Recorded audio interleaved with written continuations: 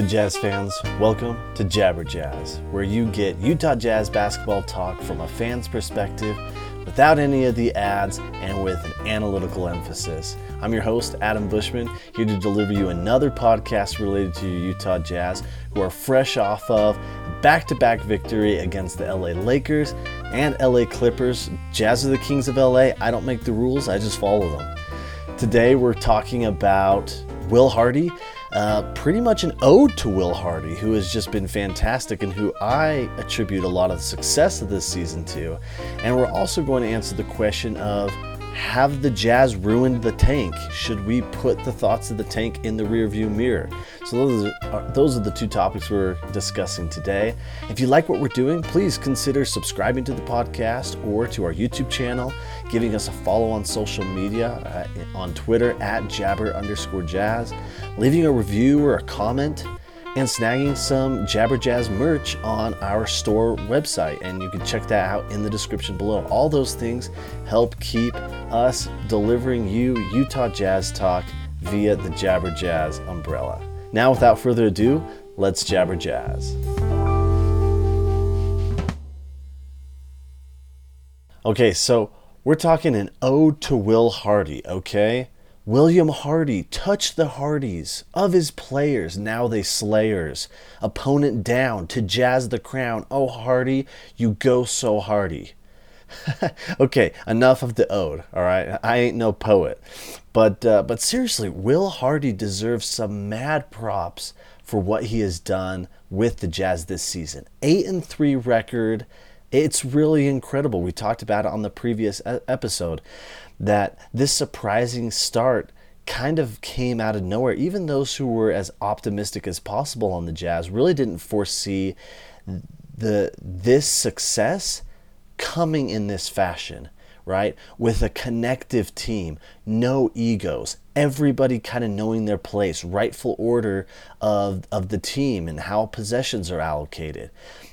Okay, everybody fitting into their right spots, right? Everybody being their best selves, chemistry, cohesion, buy-in, being on the same page. I think all of that you have to attribute to Will Hardy. Remember back to his press conferences and those interviews that he had at the start of the season. What was his pitch? What did he say were going to be the hallmarks of his coaching tenure with the Jazz? He talked about building relationships, not just with players, but with fellow coaching staff and with the front office. He said relationships were a big thing for him. We've seen that.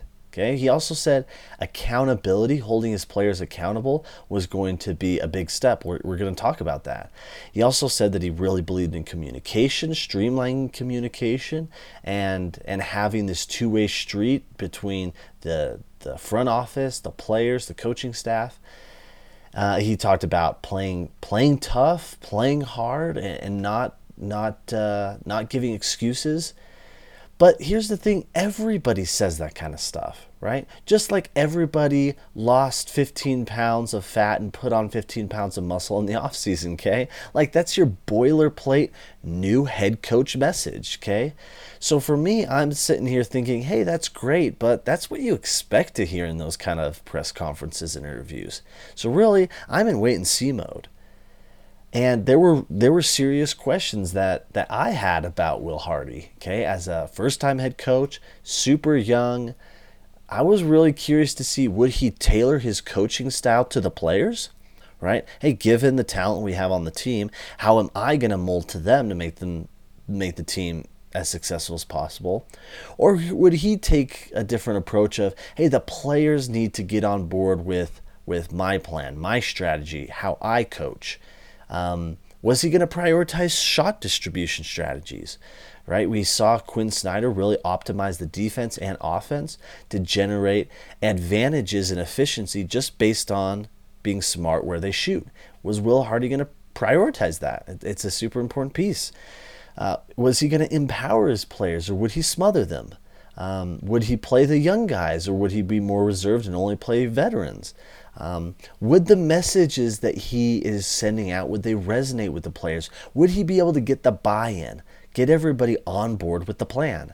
Okay, that's a super underrated piece, but that's so important. Just getting everybody to buy in especially when you have players coming from all different teams, all different ecosystems, all with their own motivations for wanting to do well. Would everybody buy into the plan? Would he achieve a chemistry with this group? Chemistry to where, hey, they could achieve the best versions of themselves as a collective unit, be more than the sum of the parts. These were all serious questions I had for him, and I think he's answered a lot of these in ways that I didn't expect and much earlier than I expected. I attribute most of this early success to Will. It's really incredible. Clearly, he found an intersection between his style and the strengths of the team, right? The team doesn't really have much rim protection outside of Walker Kessler, but we've been able to craft a really effective defense despite that. Furthermore, he hasn't been afraid to roll with the hot hand, the hot lineups. Okay, we saw it just last night against the Los Angeles Clippers. Jordan Clarkson was playing really well in the first half. Towards the end of the third quarter, start of the fourth, he got a little bit into his ISO mode where he wasn't eyes out and he wasn't looking to pass. And Colin Sexton, proved to not need the ball in his hands to create actions, and that's who Will Hardy rode throughout the rest of the game.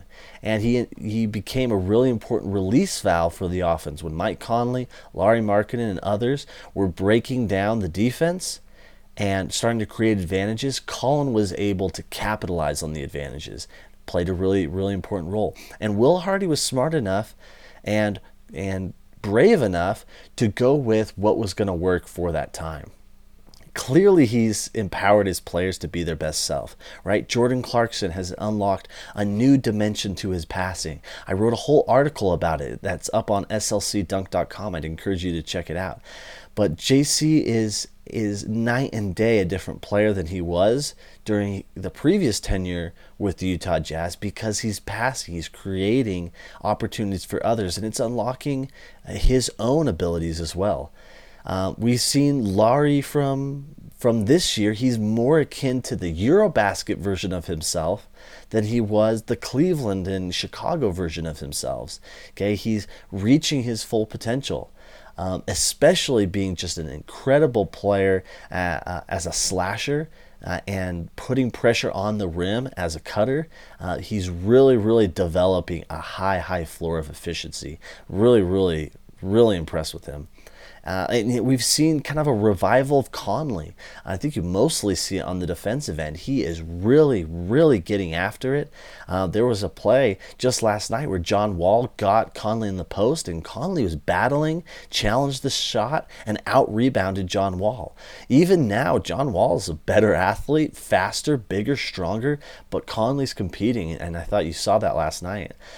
Jared Vanderbilt has gotten increased responsibilities for handling the ball, initiating actions.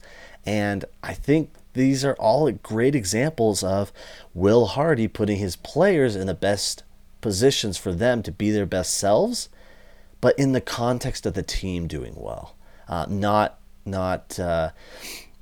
instead of or not at the consequence of the team doing poorly, that individual players be their best selves.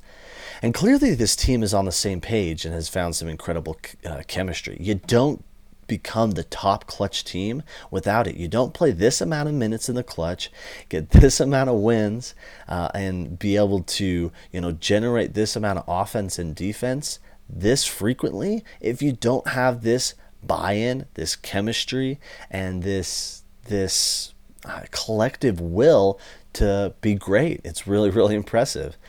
And I think about it as well that he clearly values efficiency. We're seeing that he's really pushing the Jazz to get out in transition, generate extra opportunities for themselves. He really values shot distribution. Jazz are generating huge advantages in three-point frequency, and if we had a little bit more rim protection on the team, I'm sure that we would see some of those similar advantages at the rim as well. I think he clearly values those things. I'm extremely impressed with Will Hardy, and I attribute a lot of this early success to him. He's learning on the fly. He's a young coach, and he's gonna make mistakes. But I think even so far, really early, he's shown that he's learning from them, and he's going to improve, and he's going to learn from his mistakes. And I think he's leading by example, and he's so far demonstrating everything that he said was going to be a hallmark of his coaching tenure thus far in these first 11 games. And really, truly, it's maximizing this team in just unprecedented ways. Second in the West, second best record in the West the Jazz have right now, 8-3. They're just all around impressive, and such a fun team to watch. It's really just a joy, a pleasure, and a breath of fresh air from what we experienced last year.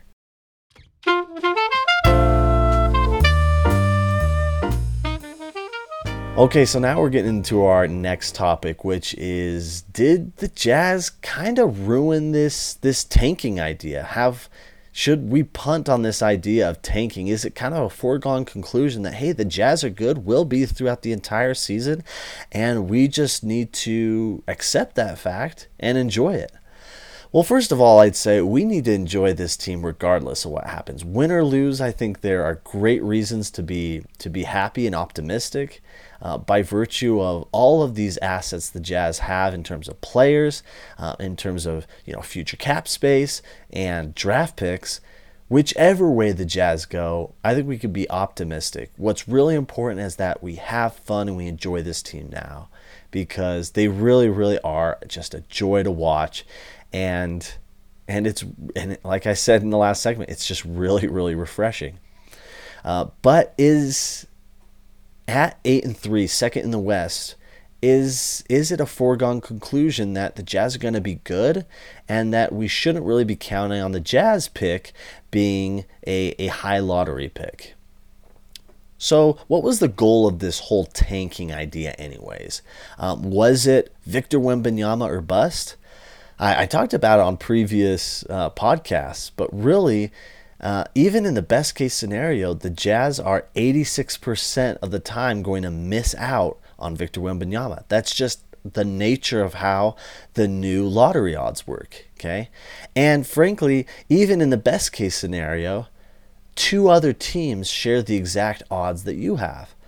Okay, the top three teams in the lottery, or the three worst teams record-wise in the league, they share the same probability of getting the number one pick at 14%. Okay, so not only do you miss out on Victor 86% of the time, but then two other teams have the same odds that you have. If that's the goal, yeah, worst record in the league was always a pipe dream, but now it's not even possible, I don't think. This team is too good, even if you sell off the veterans, even if you manufacture, ways to, punt games. I think that worst record in the league was always going to be tough to beat out OKC, Houston, San Antonio, these teams that we thought would be down there at the bottom. It was always going to be really hard to out-tank them. Now, with an 8-3 start, with this amount of talent, even if you sell off the veterans, it's impossible. Okay, like I think we should just forget about being the worst team, and really forget about having being one of those three teams with the 14% odds. Okay, it's just not likely anymore.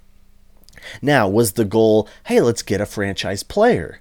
If that was the goal, okay, remember we had talked about if there are 5 franchise guys in the draft, if you're at the number 3 spot, hey, 67% of the time you're going to end up with one of them, or be in a position to draft one of them. If you're in the number 7 spot, that's at a 30% probability. Okay, so there is this, I predicted Jazz land in this 3 to 7 range of best odds. Okay, even at 7, you're at over twice the odds of getting a franchise player than if you were all in on Victor Wembanyama. Okay, so if that's the goal, if the goal was to get a franchise player, no, I don't think we're out of it yet. Okay, now if we keep winning to the extent we are, we're going to get further and further away from that if there really are five guys. If that continues, if that increases, then maybe, hey, getting at the 10th spot, you're the 10th best odds, you still have enough probability to jump up there. More on that in a second. But really, if we were talking about getting, one of the franchise guys in this ultra deep draft that is being rumored as, not just rumored, that's being proven as, I should say, then I don't think we're out of it yet.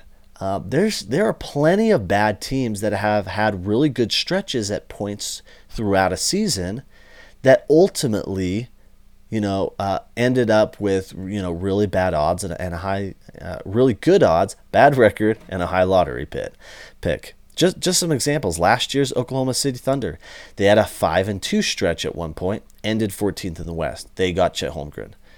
2019 Charlotte, they had a 5-3 stretch, ended 9th in the East, got LaMelo Ball. 2018 Dallas, okay, they went on a 6-3 stretch that year, ended with the 13th best record in the West. That got them Luka Doncic. In 2015, the Sacramento Kings, 9-4 stretch, ended 13th in the West. They got Willie Cauley-Stein. Okay, clearly, not all of these are bangers. Not all of these are fantastic picks, but the point is that they got into a position to make a pick, to make a selection for a franchise player. 2007 Chicago, they had a 7-4 stretch at one point during the season, ended 11th in the East. They got Derrick Rose. They got the number one pick. 2004 Utah Jazz, okay, 7-3 stretch, ended 14th in the West, got Deron Williams. Okay, had we lost to the Clippers, we would have been the same. We would have had a stretch with the same record as the 2007 Chicago Bulls, who would go on to pick Derrick Rose. Okay, we just had the same record that the Utah Jazz had in 2004 when they would eventually get Deron Williams. Okay, it's not inconceivable that we could be in a position to still draft a franchise player when all's said and done. Okay, not at all. In fact, you could think about it from the standpoint also of, with the Jazz having so many picks in the 2023 draft and beyond, even if we sold off some vets, maybe we get some more picks as well. Those can be assets that the Jazz use, just as Dallas did back in 2018, to jump a couple spots and get our ideal franchise player. So it's not out of the cards as well. And furthermore, if we look at some of the teams we thought we predicted would be tanking, it's interesting, those teams aren't where we thought they would be. Okay, if we look at San Antonio, 5-5. Okay, Keldon Johnson is really showing to be a most improved player candidate, and they are not terrible. Oklahoma City Thunder, 4-5. Shai Gilgeous-Alexander is playing at an all-star, all-NBA level. Okay, he's fantastic. Houston Rockets, okay, yeah, they're bad. 1-9, they just do not defend. Okay, and they're probably extra motivated to be bad this year, since beginning next year they start conveying some of their first-round picks to Brooklyn. Detroit. Okay, Detroit is 2-8. Okay, yeah, they're worse than at least I thought they'd be. Their development is underway. They could easily have a 7-3 stretch at some point this season. Orlando, same thing. You know what? Banchero is really proven to be that guy. You know what? They hit a slightly softer point in their schedule. They could easily go 7-3. Indiana, 4-5. Benedict Mathurin, their first-round pick from this past draft. He is just awesome and is playing off the bench. Imagine putting him in the starting lineup right next to right next to Halliburton. I mean, wow. So a lot of these teams we expected to be in the doldrums, to be, just blitzing for Victor Wembanyama in those final three records in the league are fairly solid. Most of them, in fact. And furthermore, if you look at who's actually at the bottom right now, most of these teams really don't have any incentive to remain there. Okay, if we look at Brooklyn, they're a really heavy tax team. As long as they have Kevin Durant on the roster, they aren't tanking. Similar thing with Miami. Heavy tax team. They went all in with the Kyle Lowry signing. They've got Butler. They just extended Tyler Hero. As long as they got as long as they got Jimmy Butler, they're not tanking. Philadelphia, they don't own their 2023 picks, so no incentive to tank. Minnesota, similar. They don't own their 2023 picks, so they don't have any incentive to tank. And we're actually hoping that they don't perform well because the Jazz get that pick in 2023. Golden State, again, heavy tax team. As long as Steph is there, why would they be tanking? I mean, they just won the championship last year, and they've got plenty of young guys on the roster: Poole, Wiseman, Moody, Kuminga. Like they have no reason to tank. Sacramento Kings, they could kind of go either way, right? They own their pick this year. There's reasons to tank, right? If you think, hey, Fox really isn't that guy, and you know what, we're really, really happy with Murray and Sabonis and Mitchell. If we just get, one more franchise guy in here, or franchise potentially filled guy in here, maybe things shake out better for us. But they're always trying to win, so who knows? Los Angeles Lakers have no incentive to keep losing too, because the New Orleans Pelicans have rights to swap their 2023 first. So they couldn't even tank for Victor Wembanyama. They'd end up with the New Orleans pick. So really, when we look at it, I think the Jazz, they are coming up on a pivot point where they kind of have to decide which way they're going to go throughout the season. Okay, they're winning a lot, and there's no signs of it slowing down at this point. And if you start trading Conley or Clarkson or Beasley, etc., that is going to have an impact on things, right? Conley won't be able to bail us out in some of those clutch moments. There won't be that steadying force. There won't be that instant offense that JC can provide on any given moment. And that's going to make the Jazz worse. Okay, but if you ride this out, or even if you make moves to make the Jazz better, right? You add talent. That's an avenue the Jazz can go down. And I'm not suggesting which way they should go at this juncture. I can see both sides. I'm just having fun right now because it is a joy to watch this team play. And win or lose, I can see a positive outcome either way the wind blows. But there is a point where the Jazz will have to decide what they want to do. My new working scenario, my new working theory is the following.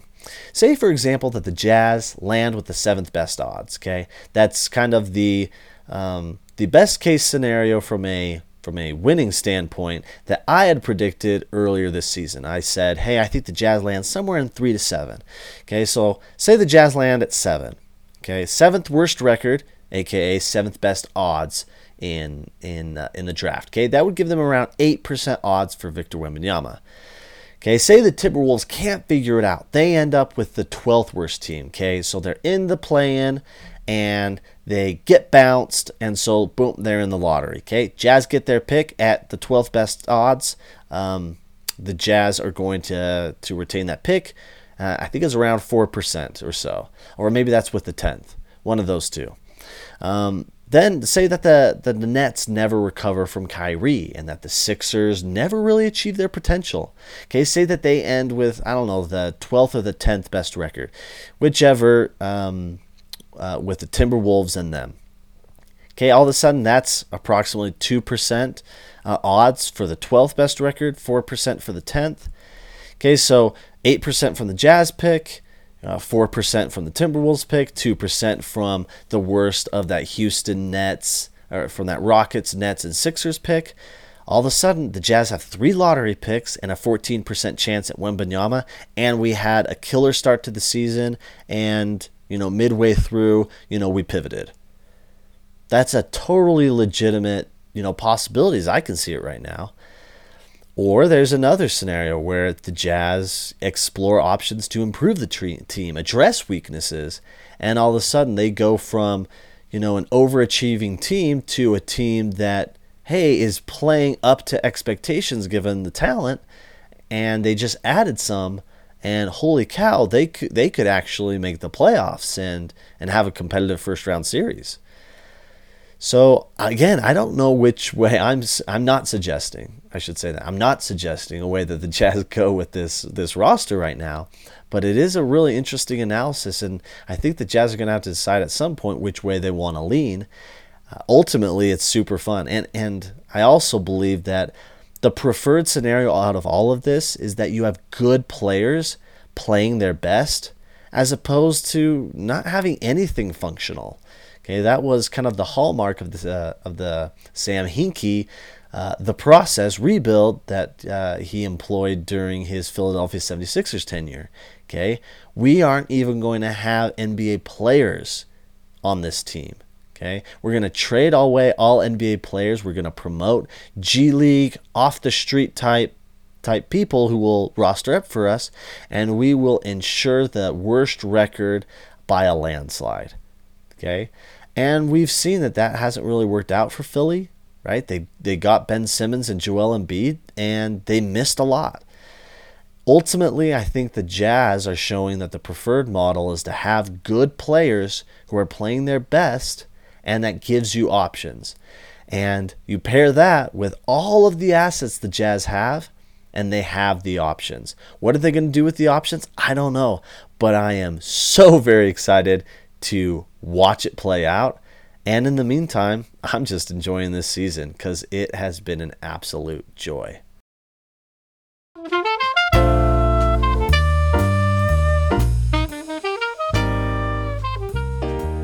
Well, thanks so much for joining us for the Jabber Jazz podcast. Thank you so much for listening and supporting us. Again, if you like what we're doing, here's how you can support us. Subscribe to the podcast.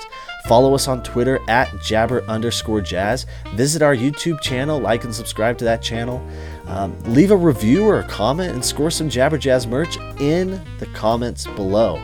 Again, thank you so much for listening. Hope you'll join us for our next episode. We are going to have some really killer special episodes that will have the full audio and video up on our YouTube channel here in the next couple weeks. And now, without further ado, we'll leave you with some sounds of jazz.